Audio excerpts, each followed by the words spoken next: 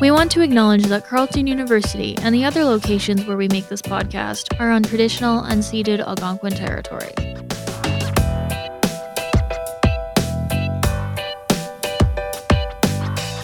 On this episode, we talk about climate protest and YouTube, as well as theatre and anti-oppression pedagogy. And what happens when a superhero goes camping? This is Beyond the Classroom. I'm Phil Primo. I'm Billy Flynn, and this is The Department.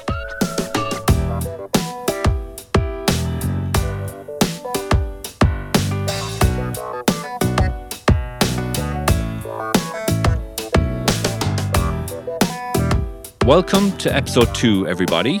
We hope you enjoyed listening to our first full-length episode last month featuring Alexis Shotwell. For first-time listeners, this podcast is really all about teaching and learning, what happens inside and outside the classroom. And we feature guest interviews with a whole range of different people from our department here at Carleton. And to returning listeners, thank you so much for tuning in again. It's been a few weeks since we've seen each other. Yes. So what's new in your world? How was reading break? Reading break was the same for everyone. It wasn't a break at all, but it was a good hiatus. Yeah. How was your reading break, Phil? My reading break wasn't a break. Right. So I was working hard at work, completing a dissertation draft, which is now done. Congratulations. So that's that, and we've had nothing but snow. Yes. Just snow, and more snow. Yeah, good old snow. I guess that's what Canada is, right? Yes. Billy, we have mail. We have mail. We have mail. Folks, we produce this podcast. We get some very smart and engaged folks to talk to us, and yes, you, the listener, have responded in kind. We've received a few messages, either from Twitter or an email or a review. So now this segment, the mailbag segment, is the time that we read them. So let's start with a student from Carleton, wrote to us on Twitter. SMT writes, "Fantastic work, guys. I'm a sociology student at Carleton. Prof. Flynn taught me intro. Thanks for the podcast." Great selection there, Phil. Yeah, I like it. so a little bit of legacy going on. SMT also says, "What up, Billy?" That was a...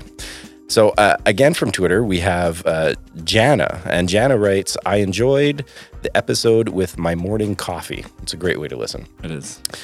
Loved it when Wally said the department is a place where students survive or thrive. Loved it when Bruce talked about supervising as craft, and when Alexis and Danielle theorized about science fiction, a work of art. Thank you so much, Jana. That's a very kind review. And a fellow podcaster reached out, Skip from the Skip and Josh Sports Show, wrote, "I really enjoyed the first episode. The production was top notch. Your interviewee had a great radio voice, and the interplay between Phil and Billy was well done. You know how first episodes go. They can be a little rocky, but this one had a good flow." Isn't this amazing, Billy? Amazing, Phil. If you would like a shout out and to make us feel really good about making this podcast, send us a note or leave us a review wherever you listen to your podcasts, and let us know that you did. If you think we could be better, tell us that as well. We accept constructive criticism, I think. Yeah, sometimes. Yeah, sometimes. Yeah. Here's how to get in touch with us. We are on Twitter at DepartmentPod. Our email is info@departmentpodcast.ca. And we have a website where you can listen to all the episodes and bonus stuff that we'll put out there for free. That is www.departmentpodcast.ca.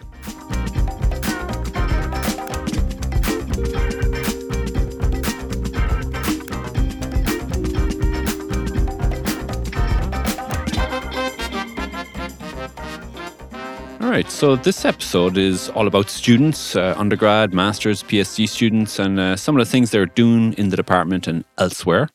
Sampei and Warren are both using the arts, video and theatre respectively to find a wider audience for two issues that are important to them and obviously important to the rest of us as well.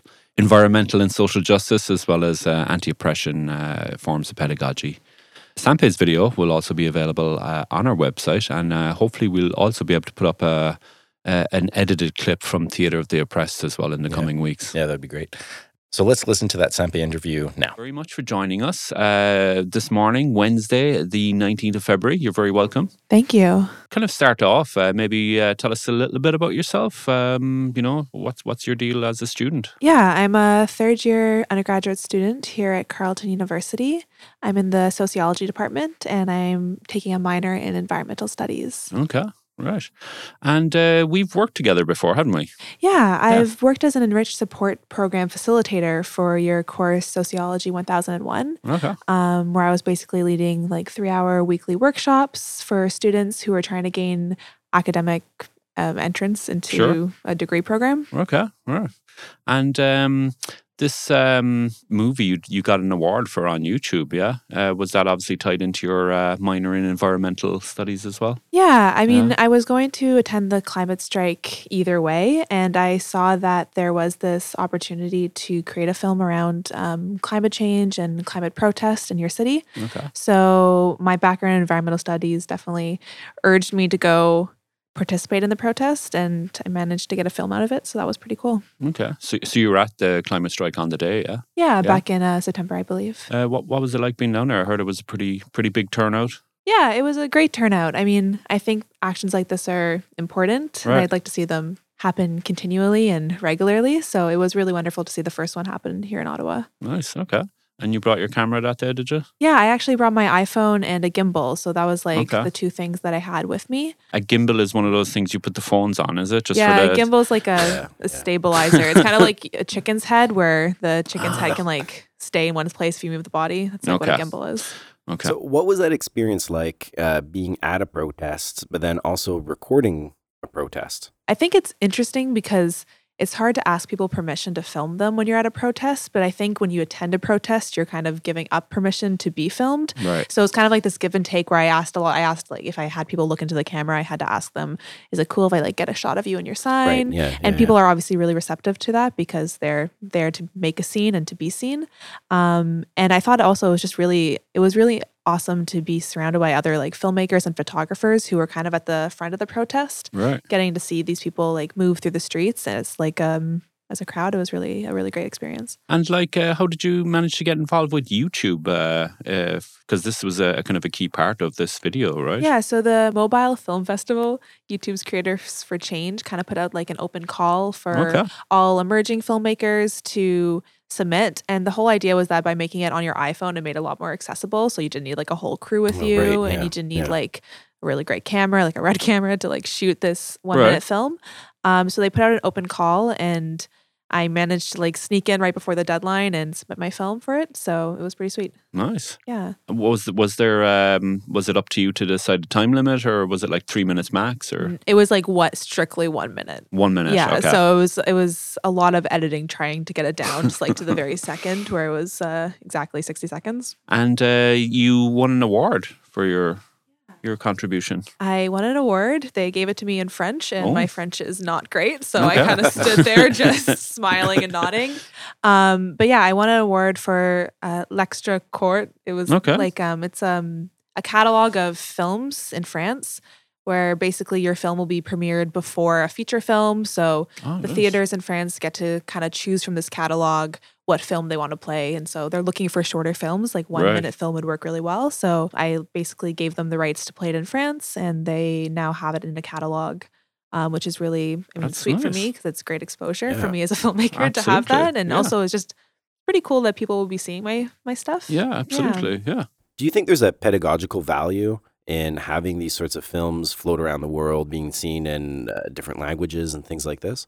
I think what's really interesting for me is that like people in France will be seeing this protest that happened in Ottawa. Right. Yeah. So I really like this idea that you're sharing on like a global scale. And when I was at the film festival, you saw films that were like made in just around the world, like all like across cultures and across languages. People were making films about climate change. And I think just to see that people are like united under this one umbrella of like fighting for better climate justice, I think was really wonderful to see at the film festival. And you were in Paris for the award, were you? Yeah, they very generously like flew me out to Paris. Nice. So Okay. I got to go and it was my first time. So that was a really sweet experience. And also just to talk to other filmmakers who are around the world and have that networking opportunity was really amazing. Was it like a bit like the Grammy, you know, like do you kind of go up on a stage and they go give your name and stuff or? Yeah, it was a bit like that. Yeah, they called my name up when I won the award and I went up and I accepted the award in French. So I,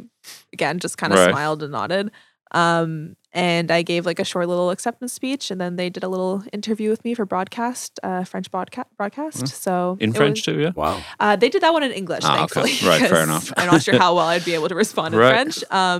But yeah, it was a neat event. They had like this whole theater booked, a really great space for filmmakers to network and chat. So it was a really awesome experience. Yeah. How do you see the role of sociology informing that sort of activist and ecological work that you're doing? I mean, I think being a sociology student has made me really critical of the role of protests. Right. I think it made me really critical. I mean, it's great that I filmed this protest and that I like it got all this exposure, but I also see that it's kind of just for show, one protest, and that like real change stems from continual action.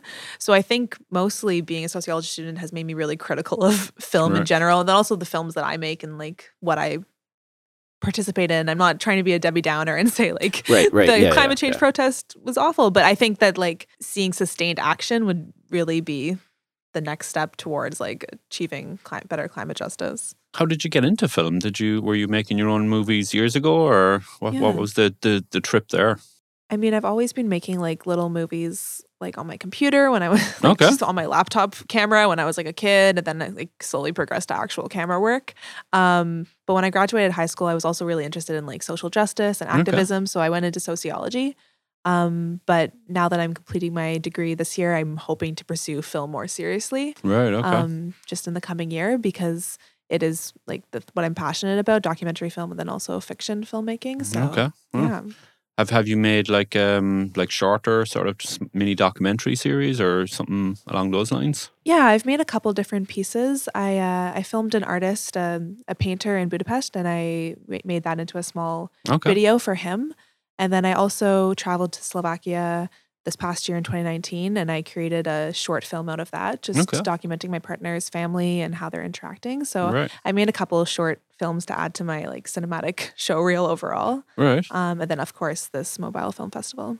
So are you going to do a sort of something academic or more sort of working a job to develop those skills? Yeah, I was actually accepted into UCL's master's program for documentary filmmaking. Congratulations. Congratulations. Yeah. Thank you. I found it yesterday. Breaking news, everyone. I know. You heard it here first. So, I mean, that's one option for me, but I'm very tempted just to kind of take a break from school and get work like on a film set and actually like do some really hands-on projects. So I'm not entirely sure, but I know that my next steps, I want them to be hands-on and practical. Right. Okay. So you're moving to Vancouver, so yeah. I actually was looking at flights yesterday. So yes. Yeah. Sounds like the logical place to be with the movie industry, right? Exactly. Also temperate climate. Yes. Yes. Tell me about this Women in Film project you're working on at the moment. Yeah, so I'm currently completing a sociology practicum actually with Digi60, which is an Ottawa Filmmakers Festival. Okay. And my role with Digi60 will be like kind of heading this podcast series that's revolves around greater representation and women in film. So I'm having on, I think I have scheduled 6 guests right now, but we're going for 8, and we're going to be recording a different episode for each week. Nice. And then I'm also leading a panel on March 8th, just around women in film for Digi60. Okay. Yeah. In terms of, say, Canadian context, has there been much of a sort of, obviously, a lack of representation in women in film? Has there been a kind of a push in recent years in a particular genres of film, documentary or anything? I mean, I'm really hoping I'm going to learn more about that through the expert panelists that we're going to have on. I think it's going to be really an interesting opportunity because all of our panelists are from Ottawa or kind of the surrounding Ontario region. So it'll be interesting to learn about representation in film and television in like an Ontario context. Right. Yeah, we're focusing on kind of how stories can be told in a fair and balanced way. Right. And I think that's really important. You see that a lot now in television and in film. And I think that that'll be a really interesting topic to broach in terms of like, as a filmmaker, what's your role in telling stories in a fair and balanced way? Right. How did you get interested in this project? How did it come about? Yeah, I've really wanted to record a podcast series for a while, and I've had nothing to talk about, really. Okay. I felt like Yeah. I've like had a lack of content, but I've really wanted to do this. So when Digi60 kind of like broached the idea of maybe doing a podcast series, I was like, yes, I will do it for you. I'm Like, there. just give me the give me all the Wow. equipment and I'll be Right.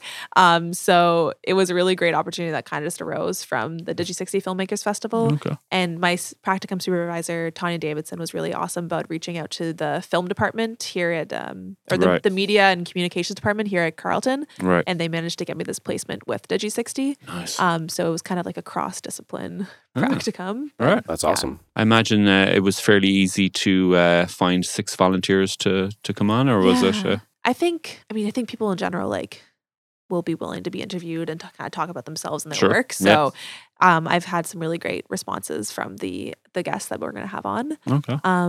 And I mean, from the panelists as well, like people have been really interested in also doing a podcast and then also being recorded on the panel. So I think there's a lot that's going to come out of like these March recording dates for Right. Digi60, which I'm really excited about. And I imagine the kind of recording of that is part of the process of representation too, is it? Definitely. I mean, the fact like looking for guests that do come from like a diverse background and do have like different perspectives to tell in terms of representation Mhm. in film and television was like definitely a really important part of reaching out to potential guests Right. during these past couple months. So I think, yeah, you're definitely right about that. Yeah. Do you have a name for it? We don't actually have No? a name for it yet. Oh my goodness. That's definitely a marketing thing that we're going to have to work on in the next couple of weeks. The first one comes out following March 8th Sunday. So I guess the week of March 9th, the first episode will come out. Okay. But the panel on March 8th is Women in Film Vision 2020. So Right, that's the name nice. of that. We'll be eagerly waiting for the release of those episodes. Amazing. And I'll be eagerly awaiting the release of this sociology podcast. Oh, for sure. Yeah.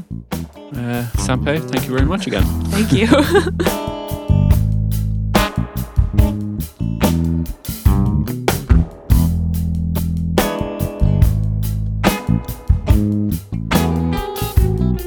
I also had the opportunity to talk with Warren Clark during reading break.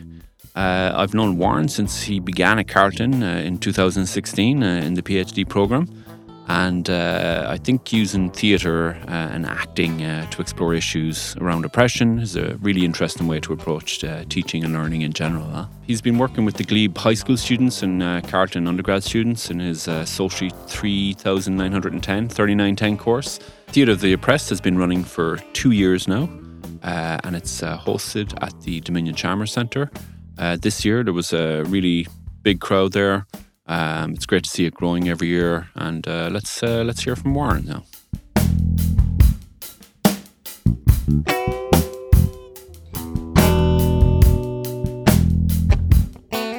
Well, Warren Clark, thank you very much for apparently sprinting all the way here this morning. We really appreciate you showing up, and you're here to talk about your Gender and Society Through the Arts course that you've been teaching for this is the 3rd year now, I Yes, believe? third semester, and just the FYI, I'm looking to change the name actually. Okay. Yeah, I think the name doesn't, based on student feedback, it doesn't speak to what this course actually Right. does for students. So, but yeah, so we're looking to change the name. All right. Any thoughts on the new name? Yeah, somewhat. Incorporating the word intersectionality Right. in the title. Right.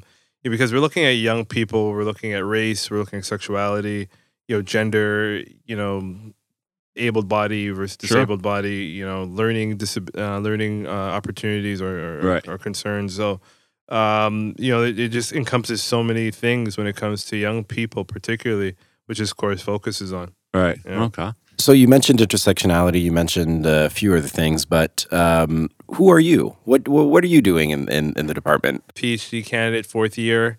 for a season like I'm in the NBA or something here. Right. And sociology with a concentration of political economy, and the work.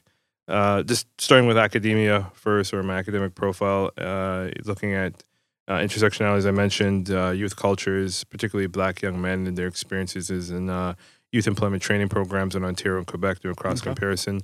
I'll stop there. I am a father of one 17-year-old daughter who is just right now, but love her, needless to say. Also have a son who's 10 years old, who looks a lot like me. Okay, it's just crazy how this guy is like my splitting image right now, right? And so to me, I'm all about working in the community. I think I literally breathe and sleep that. I've been very fortunate to have really close people in my life to get me to this point. I mentor Jim Hayers Sr. and my other mentor, Jim Hayers Jr. Really good people that I have had in my life and I continue to have in my life. And was it Jim Hayward Sr. who got you into Theatre of the Oppressed, or was it somebody else? I'm kind of curious to know how. And I appreciate the question. I'm gonna try not to tear up right now. He's not well. Okay. So I will. Yeah, and I'll definitely say yes. He's since I've known him since I was 11 years old, he's definitely been that person who's not only been a mentor, but someone who's really encouraged me to see my own potential. Right. And through his approach to community and encouraging younger folks, marginalized young people in Toronto particularly or specifically. It was an eye-opener for me, right. To get into this line of work that I do. With that being said, and the amount of work I've done prior to, using academia as a vehicle to, do the work I do, I always wanted to know more. I wanted to, be an individual who's open-minded enough and ask questions, critical and questions to seek to understand, people and their lived experiences, particularly young people. It definitely would start with Hearst, as we call him, his nickname. Right. Okay. In terms of why I'm here. It's funny I'm even talking about this. It's the first year being here at Carleton, my first year of the doctorate program. I was thinking, did Hearst bless me with a beautiful opportunity, or did he curse me? Right. Okay. It was and I say that because the work it's heart work. And with that hard work, it could be hard work, right? And the amount of because I'm an individual, I wear my heart on my sleeve, right. And that's just what it is. And being that type of person, you try to answer every phone call, you try to meet with every person who wants to speak with you, even if it's 5-10 minutes or 2 minutes or what have you, and it could be exhausting, right? There's the only time I really find time to do the work that I need to do is after hours. 8 o'clock and onwards, where people are like, hey, I'm gonna go to bed, I'm gonna stop bothering Warren, and that's an indication where I can sit and do what I gotta do. Right. I've often found this to be the case with people who work in the community, especially with youth, and you're doing something a little different with theater. So could you give us kind of the rundown? What is Theatre of the Oppressed? Yeah, so Theatre of the Oppressed is not coined by Warren Clark. Let's acknowledge that. Okay. Theatre of the Oppressed is coined by Augusto Boal, a Latin American scholar who used theater to then talk about, social issues that are surround people who are marginalized, spaces or states. What he noticed is that, the theater in his time was only speaking to the lived experiences of middle class and higher class people. Right. And with that being said, it wasn't a true reflection of what was going on in what he saw and what he was, dealing with, around his community. So instead of just getting people to speak to that marginalized reality, he then took it a step further to say, well, how can we get people to really understand what's going on? How could we get people to actually critically engage with social oppression? And then part of the Theatre of the Press is something called spectacting. And spectacting is where the audience gets the opportunity to insert themselves into the play and try to change the trajectory of the play from oppressive to anti-oppressive. It's done in a way where it's It's a do no harm approach, which we try our best to maintain. I'll explain that in a moment. Where everybody in the room is learning, and the unique part about this concept or framework, Theater of the Oppressed, is that the young people are the one that's leading the charge. Right. Okay. It's the young people who are demonstrating their voice with confidence through the theater to say, hey, yeah, we're young people too, and we matter. We got our own issues going on, right? And as adults, we sometimes forget that because when we get to many of us, when we get to the age of adulthood, we then say, well, we got to be just adult focused. We just got to, if we have kids, it's like, okay, we got to make sure our kids are okay. But what about youth generally, right? Like youth face racism, youth face sexism, youth face different types of discriminations as well. And no one's exempt from it, right? And we get, more so in our feelings when things happen to young people. For example, when the young boy who was, fatally stabbed in Hamilton based on bullying, the community came together. That was beautiful, right? But were we thinking collectively as adults, like, hey, could this possibly happen to a young person? And if so, what measures can we put in place to stop that? And it's not to say there's nothing happening. There's no boots on the ground, but collectively as a society, in terms of the political implications of like, we have to think, we have to critically engage with politics. We have to critically engage with like what it means to be, Black in Canada, or what it means to be to us LGBTQ. It's only really looked at from an adult lens, right? And, we don't take the time to understand like what young people are encountering, what they're facing, and how we can support them.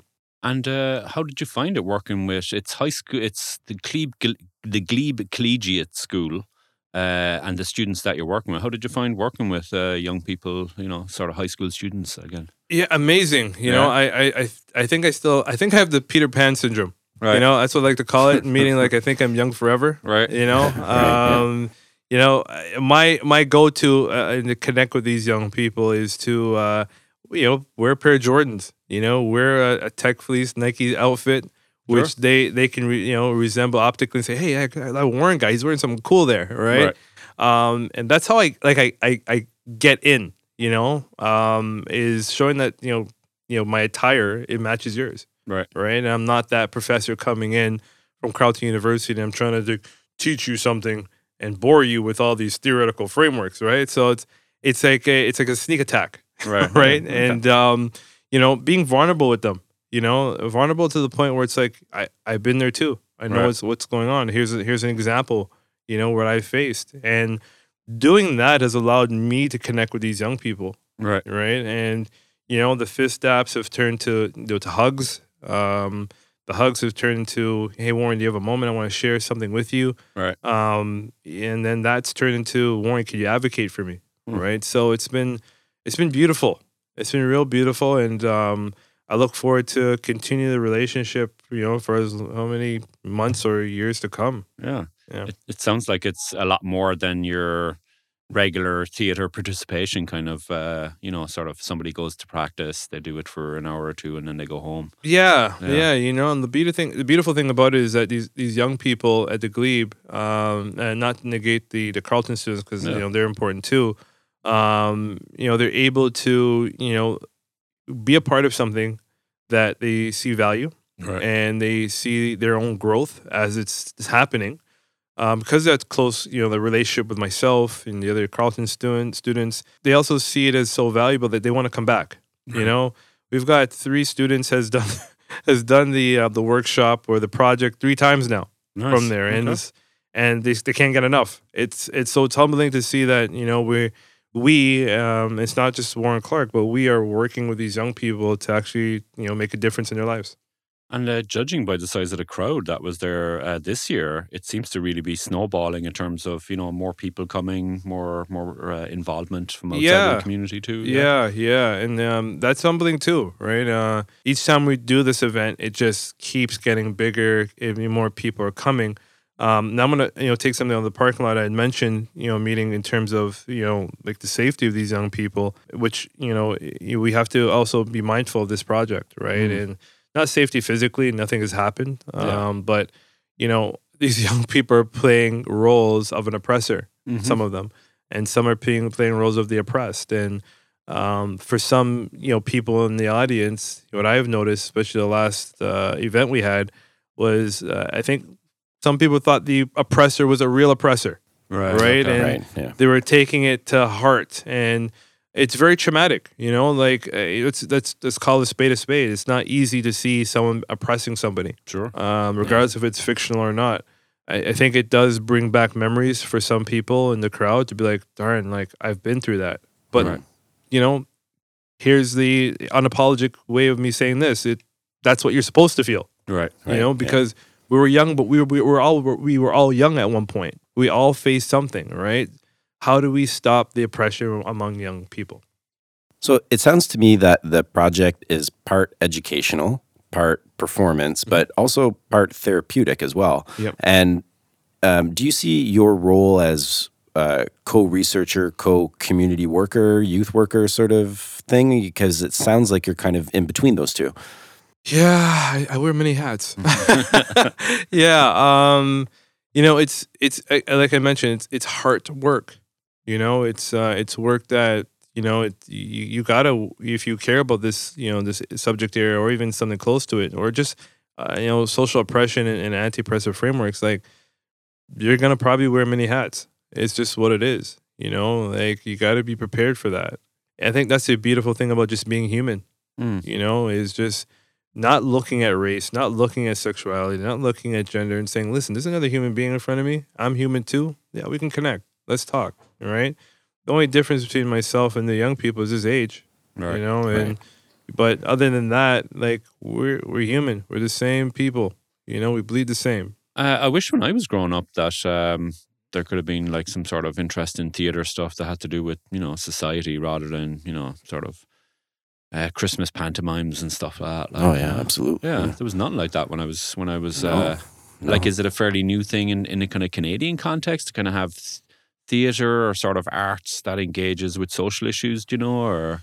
In terms of young people, I have not come across this yet. Maybe, again, I don't, the world is so big, right?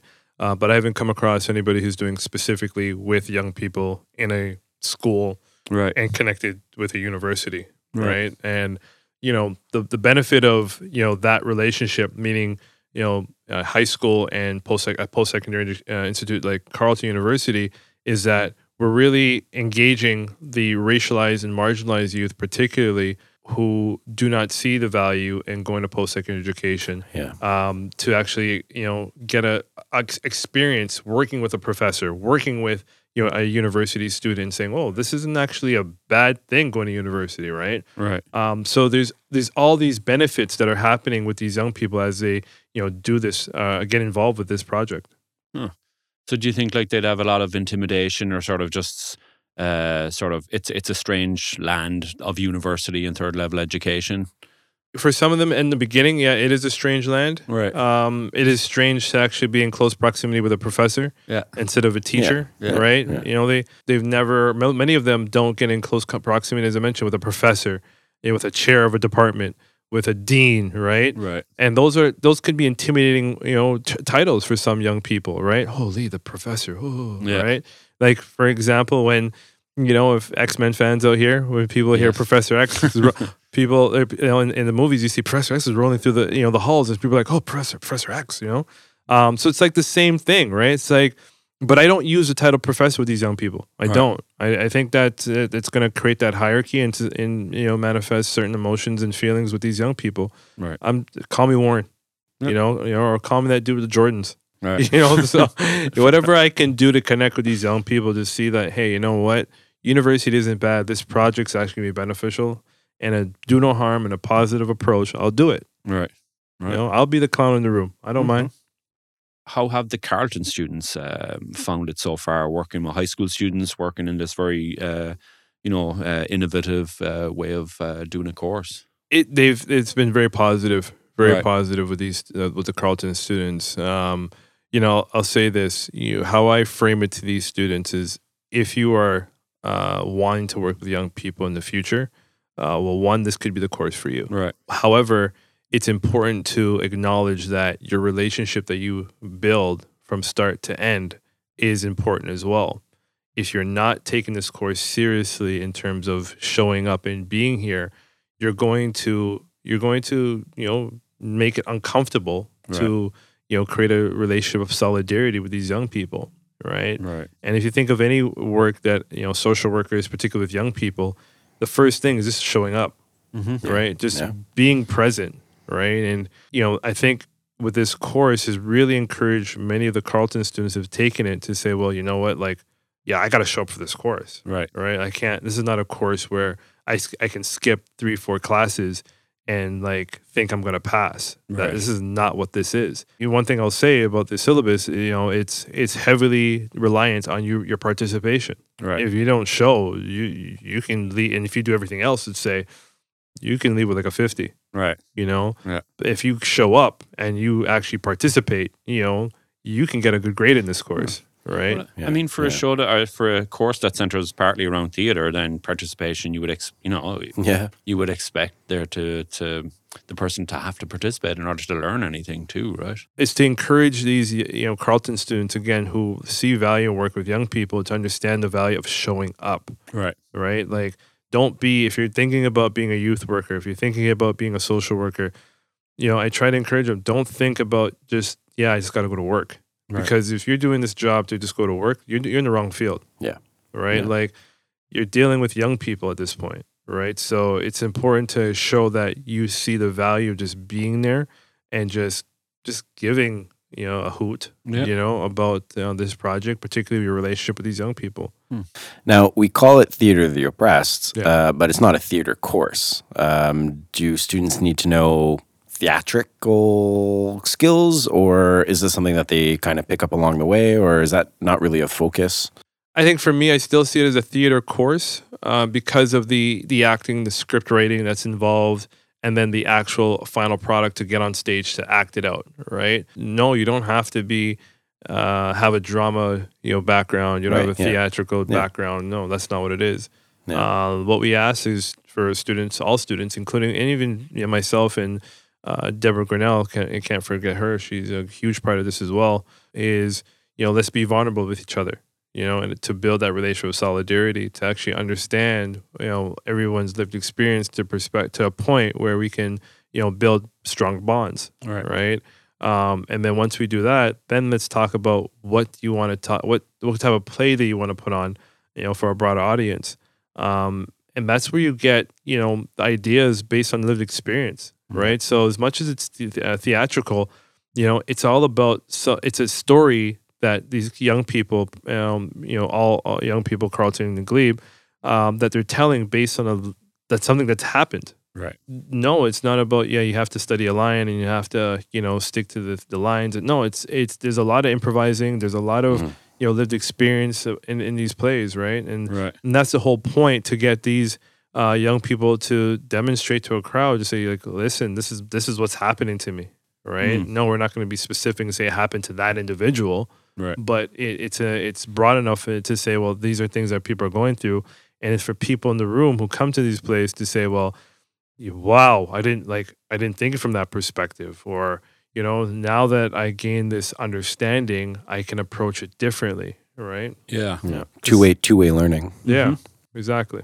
Because that's one of the things I found most interesting about the play itself, is that the audience members are active by choice, active participants if they wish to be in the actual the ongoing drama that they see on stage. And that's important as well, right? Is the audience gets up and participates.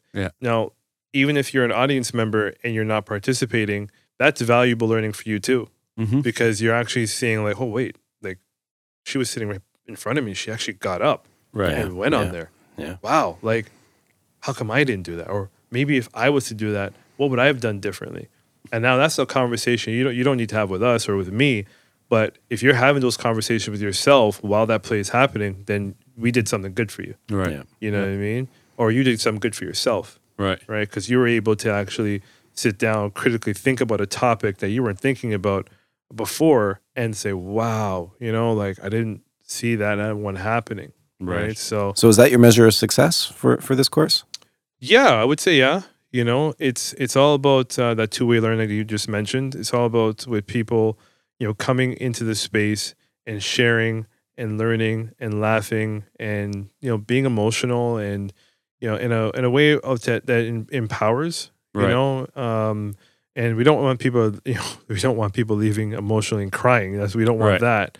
But I will say, and as I mentioned earlier, that some of these scenes are traumatic. Right. And it's something, they're difficult conversations to have. Right. We usually think of education and learning as taking place within classrooms. But when you kind of flip that on its head and then you kind of turn a theatre space or theatre into a type of classroom, a kind of a social classroom, a lot of other sort of interesting possibilities can happen when you kind of turn it on its head. Huh? I think being in the university space, there's a lot of benefits, and you get to, learn, you get to critically think, you get to engage with your colleagues and peers. But that critical thinking, in many people's minds is only done in the university space, right?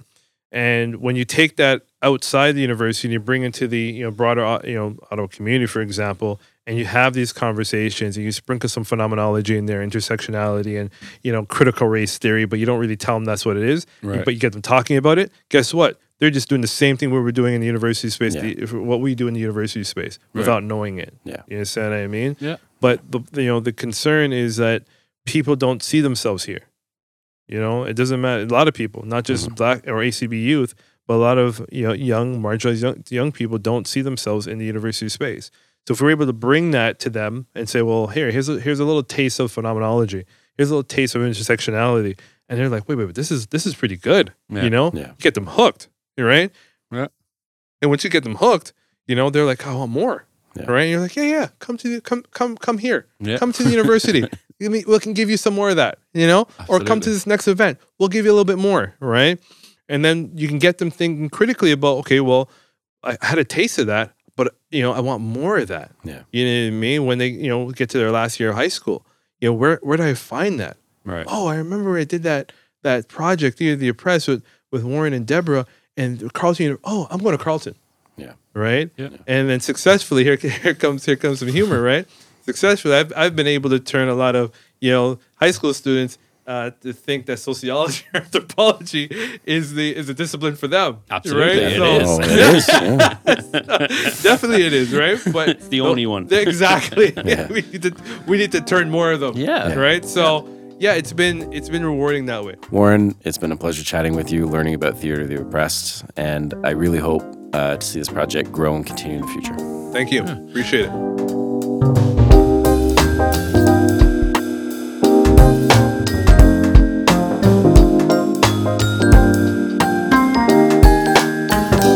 Both those interviews with Sampe and Warren were really interesting to hear about the different kind of projects that they have going at the moment. And it also leads to some interesting questions, when you think about how we usually associate education and learning with, four walls of classroom institutions. Yeah. Things like YouTube, they really are fantastic and they can be fantastic learning aids, Yeah, for sure. I don't know how many things I've actually learned from these DIY kind of YouTube tutorials that I look at every time. So Warren's Theatre of the Oppressed as well is really interesting because basically he's turning a theatre into a type of classroom for social justice goals. So Yeah. It does show how varied contexts in which education can occur for sure. Yeah. Yeah. And I think it allows us to ask kind of like, where does learning occur, right? Like, does it occur online? Or does it have to occur in a classroom? Can it occur in a theater? And, the theater isn't all that different from a classroom, really fundamentally. Yeah, for sure. I happen to teach in a theater, the KMTH theater. Yeah. So, there's not too much of a difference between that for sure. Yeah. But the lecturing, I guess, component is a lot different between what we normally do in a 3-hour lecture hall and what Warren's doing with the Theatre of the Oppressed. Yeah, for sure. I mean, actually, there's a lot more sort of stage management. There's a lot more kind of management of the play itself and of the people involved. So, yeah, it's a totally different sort of setup compared to my usual lectures, yeah. Yeah. And so I watched Sampei's video a few times, so only a minute long. I invite others to watch it as well because there was so much going on in it. It's very condensed, but you have the images of protesters that are also holding signs. You have an underlaid sort of commentary of people talking. And then there's also this kind of transcript of what people are saying, right? There's a lot going on in the video. Yeah. And, I learned something from it, even though it was only a minute long, which is like really interesting. It doesn't need to be like this long sort of seminar drawn out thing, right? Like learning can happen in these short sort of snippets. Absolutely, yeah. One of the things that struck me as well was just the like you said, the condensing of things like that. If you think of, say, how many people were there in Ottawa that day, how many different sort of signs and, different segments of the population were there, and it did a great job of actually condensing a lot. To continue our theme of Beyond the Classroom, where learning and teaching takes place beyond the university, it is not every day that we get to talk to a superhero. At least I don't. Of course, without their masks and personas, superheroes are normal people doing extraordinary things. So we shouldn't be too surprised that there's been a superhero watching over us in academia as well. From libraries to laboratories, and from mysteries to malfeasance, places of learning are ideal for a detective superhero. Yes, I'm talking about Dr. Academic Batgirl, and I had the pleasure to connect with her remotely earlier this week. Let's listen to that now. Batgirl, Batgirl, where do you come from? Where do you go? What is your scene, baby? We just gotta know. Batgirl. Dr. Academic Batgirl, welcome to the Department Podcast.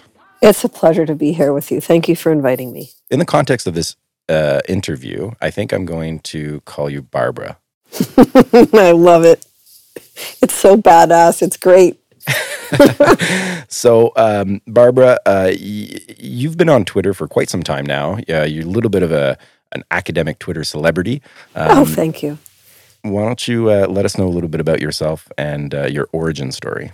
Myself as a human and academic, I am originally from Boston, which means that I'm kind of American. But that's okay. Because I have since been saved. I am now a Canadian citizen. I took the exam that lets you be Canadian. You have to answer all this obscure Canadian history that nobody really knows about unless you're an immigrant. Yeah. So I am a Canadian citizen now, and I did my undergrad work in Boston. And then I spent couple years at Edinburgh University in Scotland, which was a wonderful place to be a student. And then I did my PhD at Cambridge University in England. And it's a funny story. I was when I was a grad student at Edinburgh, one of my supervisors said, "Well, now you'll go to do a PhD." And I just laughed, like I'm just a kid from Boston. Right. And I said, "So how's that going to work?" He said, "Well, you'll go to Cambridge." As if it was like, the sun rises in the east and sets in the west. Yeah. So I didn't really think I could pull it off.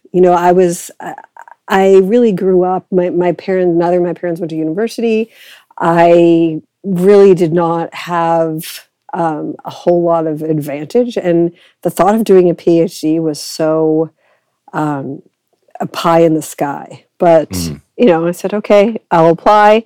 And then the question became, how am I going to pay for this thing? Right. And then I ended up getting full scholarship, which would have been the only way I could do it. So I have really never left school. I've been in school since I was 5, and I've never left. Yeah, yeah. And then my evolution as academic bad girl started. We have a bit of a bat motif in my family. When my brother was a kid, his kindergarten teacher thought he legitimately believed that he was Batman and was afraid that he was going to jump out the window. Right. So we have this kind of like Dark Knight theme between me and my brother. And then when I wanted to join Twitter, I knew that an important thing on social media is to have a unique voice. Yes. You need to say something that somebody else doesn't say, or say it in a different way, or say it in a creative way. And I thought, what if I were to, I'd seen Research Mark and Should Academics Say, which we now know is Nathan Hall, same person behind both of those accounts. And I thought, what if I do something like that? And I just kind of threw a pitch, wondering if this kind of humor thing would work. And it's been so fun. And that's really why I do it. For the uninitiated, those who are not part of the Twitterverse, the Dr. Academic Batgirl Twitter account has tens of thousands of followers. And it offers quirky jokes, advice about academia, but also some serious stuff. You also run a blog where you offer writing advice and share your experiences about playing hockey again for the first time. Yes. It's very eclectic, but if you had to kind of summarize what you're doing on there, what would that be? I think what I do is just resonate with what it's like to be an academic. I really try not to be discipline specific. So, what is it like doing these revise and resubmits? What is it like applying for these research grants over and over and getting rejected 90% of the time? Kind of identifying the struggles in academia that sometimes people don't really talk about, or we talk about them in a gripey way, but I try to make it funny. Like, oh my God, I'm doing this too. Why are we doing this? Like, why is this insanity happening to us over and over? So it's that resonance, I think, that works. Yeah. Why are we responding to reviewer number 2? And then when you think about it, there's a reviewer number 2 for everything. There's a reviewer number 2 book chapter editor and a reviewer number 2 journal reviewer. There's a reviewer number 2 student. So when you think of that as kind of a motif in your life, it's just like, okay, this is just a test. In addition to running the Twitter account, Barbara, you are also an associate professor at a Canadian university. Mm-hmm. You have some interesting experiences with experiential learning. Talk to us a little bit about where the idea to bring your students camping came from. Well, I've always loved being outside. And, I've done a lot of hiking, mountaineering, climbed to mountaintops in Scotland, England, Ireland, Wales, all over the US, all over Europe. And I remember when I was in the 3rd grade in Boston, my teacher, it was a really hot day, and my teacher took the whole class outside to play Mad Libs. And we sat in the woods and we played Mad Libs. And I still remember that day and how liberating that day was, where it was like, oh my God, we get to go outside. This is so cool. And everyone was so relaxed, and there was something really cohesive about that day that it's kind of like, okay, all of us are sharing this unusual experience together, all 25 of us, I guess it was. And it felt so great. And then as I got further and further in my academic journey, less and less time I spent outside because I was, studying, library, writing, all that. Yeah. And the time outside had to be so deliberate. Like I had to plan that myself and do that myself. And that's fine because it was kind of a hobby. So when I wanted to do this with my undergraduate class, I campaigned the dean and I said, look, I want to teach this new class. And not only do I want to teach this new class, but I want to do it in a different way. So the class was a listening class, because I'm in a communication and digital media studies program. Okay. And I looked at our curriculum, and the curriculum was writing, reading, public speaking, digital storytelling, all these communicative activities, but none of them were about listening. So I started doing a little more research on that. And research shows that 75% of our communicative activities on the daily involve listening. Wow. Podcast, for example. People listen to podcasts in their car or when they're out taking the dog for a walk or whatever. Yeah, yeah. And so I thought, isn't it so weird that 75% of our communicative activities are listening, but nobody ever teaches us how to do it? And that just really blew my mind. So that was one aspect of the course. And then the other part, I thought, like we do this 3-hour lecture every week for 12 weeks. And I mean, I'll kind of, dance around that a little bit, that I don't lecture. Like most of my classes are activities and we do fun stuff and get moving around. Okay, but I wanted to make it a totally different experience for students. Like this is not just sitting in a classroom, even doing the activities in the same room every week. So I said to the dean, what if I teach 2 weeks of classes, then take students on a camping trip over the reading week? He said to me, if you get 5 students to show up, like to take that class, like that's pretty cool. And I thought, dude, you're going to like lose it. Yeah. So it was a 4th-year elective. I had 33 students sign up. Wow. Yeah. So they gave up their reading week to go camping. And it was so great because I paired up, I should say, with a local conservation area. And they have food on site. So we didn't have to cook our own stuff, which was great. So for the 33 students and myself to stay there for 4 days and have all the food and stuff, the food was amazing too, was $149 a student. So very affordable to experience the outdoors. Very affordable. And I mean, there was no textbook in the class. So they weren't forking out for a textbook. I used all websites, freely available course resources. And the coolest thing about taking students on that trip, part of it was the activities we did, the communicative activities. We played lots of communicative games and activities about leadership and remembering things, taking meaning from people, stuff like that. It's just that the coolest thing about doing that trip was how everybody came together as a group.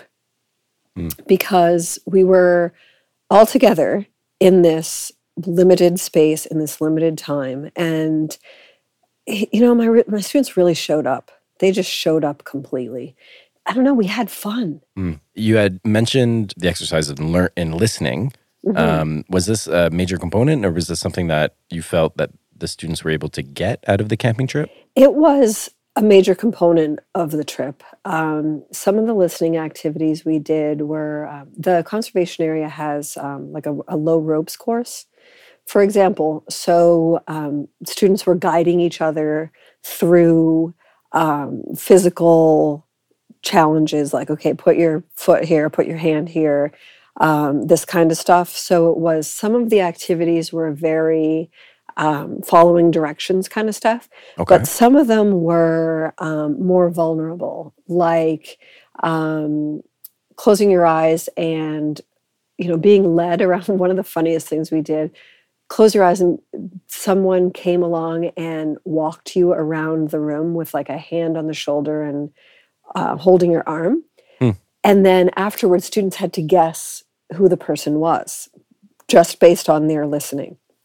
And, someone would say, oh, this person was whatever, wearing flip-flops, or this person had heavy feet, so it must have been a guy. And it was so funny, the suppositions that people had that were totally wrong. Right. And it was really fun to discover that. I'm hearing lots of learning moments done through activities. Is that something that you also bring to your classroom, for example? Absolutely. I can't remember lecturing. like, I don't know. I mean, I really have trouble going to, guest talks and guest lectures because it's so sage on the stagey, Right. So all of my classes, they're very activity heavy. So, and one student came in last week and we were in the middle of class, then he went to the washroom and came back. So in the 3 minutes it took him to go to the washroom, came back and everyone was in a different seat with different people. And someone else was sitting in his seat. He said, I should have known this was going to happen if I left for 2 minutes, kind of thing. Yeah. And I think that's so important, right? Like, just to get students moving around and to not be passive and to connect with each other is really important to me. I want all my students to know each other. Have you been successful in developing your own sort of guidelines for teaching assistants or people who you interact with at the university? I really try to mentor teaching assistants and kind of, my TA shows up for class just because it's fun. Right, yeah. I have such a wonderful TA this semester. He's just a gem. Ashton, I want to give a shout out to him because he's so great. One of the most important things I think in a successful classroom is just kind of the notion of power, because students come from high school and they feel like, oh, I got to please my professor, I've got to do the right thing. And, oh, there's the TA, but the TA doesn't have as much power as the prof and that kind of thing. And I always tell everybody, my TAs, my students, that no one has power over anybody. We have power together. And that's, I think, what's really important. We need to work together to take risks and explore and whatever. You make a fool out of yourself or, say something weird or funny. That's cool. You mentioned to me this notion of ungrading, and I haven't heard this before. So tell us a little bit about what that is and how you implement it.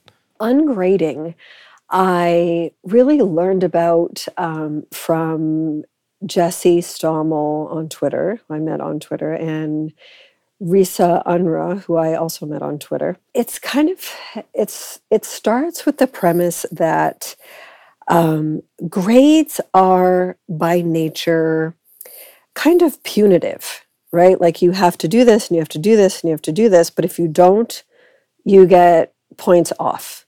And if you don't do this, you get a bad grade. I noticed that my students were caring less about feedback and more about the grade. Like, I could give them an A+ and say something, like, your grammar is terrible, blah, blah, blah. But as long as they get an A+, they don't care. Right. So I thought, like, I really want this notion of intrinsic learning, like wanting to learn from your own desire rather than wanting to learn out of fear, right? Yeah. So I did this experiment. I'm doing this experiment actually this semester with my 4th year group. And I said, look, I'm going to give you feedback. Ashton's going to give you feedback on all of your weekly reflections, on your project proposal, on your, these major assignments. We're going to give you feedback, and then you can revise it, you can change it, you can think about how this works for you. And I wanted students to be able to do something that they've never done before and not be afraid that it might not work. Yeah. So what I found is that some of my students who are taking this elective course that I'm teaching, they're in legal studies or they're in criminology or forensic psychology. To present their work, they're doing really different stuff, like using Canva to present their assignments, or Piktochart, or more creative tools to present even their essays or whatever. So I'm getting a lot of unconventional presentation of work, which is really fun for me to see too. Of course I have learning objectives and I have, course expectations and all that kind of stuff for my classes still. But But I don't know, I had this moment of humility where I thought, who am I to judge how much a student learned in this class? Right? You know, the student who, I don't know, understands this theory and that theory and whatever, that's cool. But they took a risk by using Canva to present their findings of a project. Right. It's kind of cool. Yeah. You know, there's so much more freedom in doing that. And so the thing about ungrading is that it works in the classroom. It works, you know, with assignments and stuff. And I mean, we're more than halfway through the term. No student has complained saying, you didn't give me a grade, because I give lots of feedback. At the end of the semester, I still have to give them a mark for their transcript. Yeah. Right? Yeah. So how am I going to do that? I wondered. And just in looking at some of the discourse on Twitter and doing some more reading, I'm going to ask students what they think their grade should be. Yeah. You know, I'll say, okay, how did you do on attendance? Did you show up? Did you engage with your classmates? Did you talk to other people? Did you do the weekly assignments? Did you reflect? Did you grow as a human being? Right? So if they can articulate, you know what, I really learned a lot of stuff that I never knew before, and I can take this into my life, that's what I want. That's the A+. It has been an absolute pleasure to catch up with you, to chat with you. Mask on or mask off, please keep at it. We need great sidekicks and great superheroes like you in academia. Thank you so much. This was super, super fun. Well, that's it for this episode, folks. Next episode will be available for your listening pleasure on April 6th. That one will feature an interview with Tom Kemple from UBC talking about The Watchmen and illustrated marks. Subscribe wherever you listen to your podcasts to get the newest episodes so you don't miss it. In the meantime, make sure to check out our website, www.departmentpodcast.ca. I'll be uploading material there, and you can find us, as always, on Twitter at departmentpod. And if you're in the city on March 16th, you should check out Jackie Kennelly. She's involved in a talk in the Dominion Chalmers Centre, which is called Youth in the City, as part of the broader FAST Healthy City series. Thanks, everyone. Talk soon. That's awesome. Make sure to check out that event and others that are happening in and around campus and Ottawa. And hey, thanks for listening.